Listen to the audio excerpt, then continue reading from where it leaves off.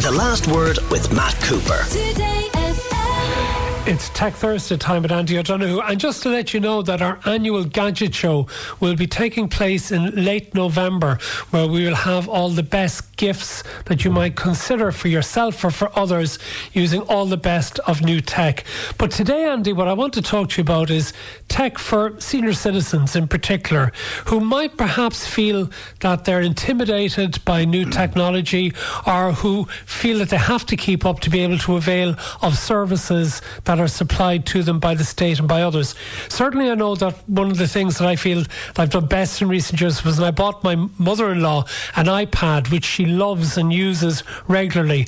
What sort of things would you recommend are often better for senior citizens? And it's a good point, Matt. And there's lots of technology that is, and I say suitable, but I think probably what I mean is that's easier to use. Often older users aren't that interested, perhaps, in social media, in the intricacies of TikTok and other features. But what they really do want to do is they want to be able to log on to Department of Social Welfare, Department of Health, maybe the Revenue Commissioners to file a tax return. They want to be able to book a flight to go and see their kids. And all of those things can be a challenge if you are new to it. And I would say one of the first places I would start is the Age Action website. And this is absolutely brilliant. And Age Action have already trained, I think, over 35,000 older people in basic IT skills.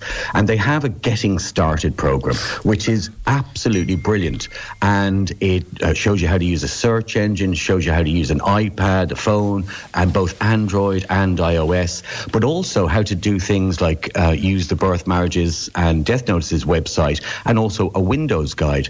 And on YouTube, they publish a number of videos that talk you through this. And so literally, you can go on and somebody will show you from typing in Ryanair.com and how to book a flight. It's absolutely brilliant, Matt.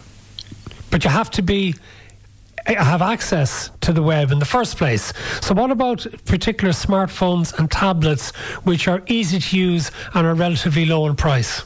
Well, and you mentioned the iPad, which many older users are very comfortable using, but there are a couple of things. So, if you want to use a tablet or a phone without having to fumble for your spectacles, you need bigger icons, you need a bright screen. And there are a couple of companies who do this really well. One of them is Emporia, and they make smartphones and tablets, and they've been active in the Irish market for a while.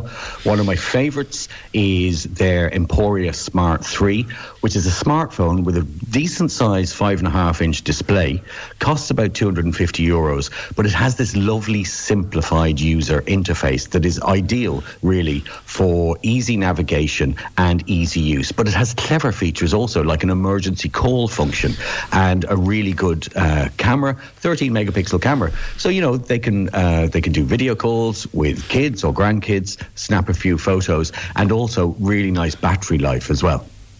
And they also have a tablet at a price of around €200. They do. They also make good tablets, and I like their tablets as well. About €200, which is very good. And it also, like, clever things. And Emporia, one of the companies, they design for the older user. So, for instance, it has louder speakers. And so that will be louder, say, than your iPad, but it's nice and loud and clear. So, as we get older, our hearing often disimproves. Again, it has the emergency call button. And it comes with a very useful training book as well. And the smartphones that are made by companies like Emporia, and Doro is another company that I like. They have a lovely phone for about €200, and it has this brilliant, easy-to-use interface, and literally on the screen are kind of 4 big icons, easy to find, easy to press, to make a call, to send a message, to send an email. But also, it has sort of it has a view button, and you can invite one family member to log in to your phone or tablet using TeamViewer to help you out. So really well designed and easy to use. You also like the Amazon Echo Show. Just remind us of what that is and why you think it's good. The Amazon Echo Show is a digital assistant with a screen, and there are various sizes from, I think 5 inches is the smallest one, up to there's kind of one the size of a laptop now. Why I like them for older users is they are voice activated, so there's no typing to be done. You can set a reminder for yourself, and that might be to call your children or to take some medication. But you can make video calls, and of course you can control the smart home devices. So if one of the kids puts in a Nest thermostat, you can control your heating. So they're actually really useful. And at about €140 for the entry-level Amazon Echo Show, really useful for an older person at home. And then you also have a television recommendation for many of the same reasons.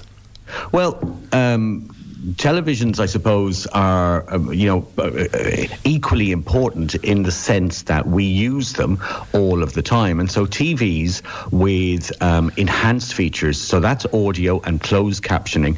And you don't have to buy a specific TV. You can buy a number, and many of the makers now have what are called accessibility features. But one of the things that people often have trouble with is hearing the television. And the Sennheiser TV Clear Set at the moment costs about €250. This is one of the most remarkable devices I've seen in years, Matt. People are used to Sennheiser. They make superb headphones. This is more of a TV hearing aid than a hi-fi product.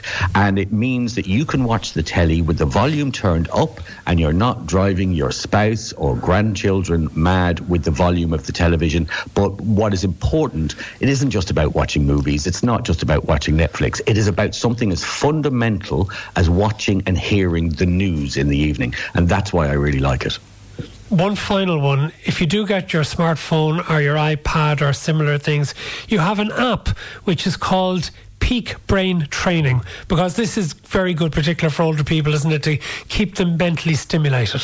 Absolutely, and the huge upsurge in games like Wordle and Connections with the New York Times, great to see it. However, Peak Brain Training is as useful for older people as it is for people who love playing games online, and it is a range of brain training games that essentially challenge your memory and your attention and also numerical skills. Fantastic app, and it's always great to have on your phone and just put in a little bit of effort in the evening. Thank you very much, Andy O'Donoghue, for joining us for Tech Thursday. The Last Word with Matt Cooper. Weekdays from 4:30. Today FM.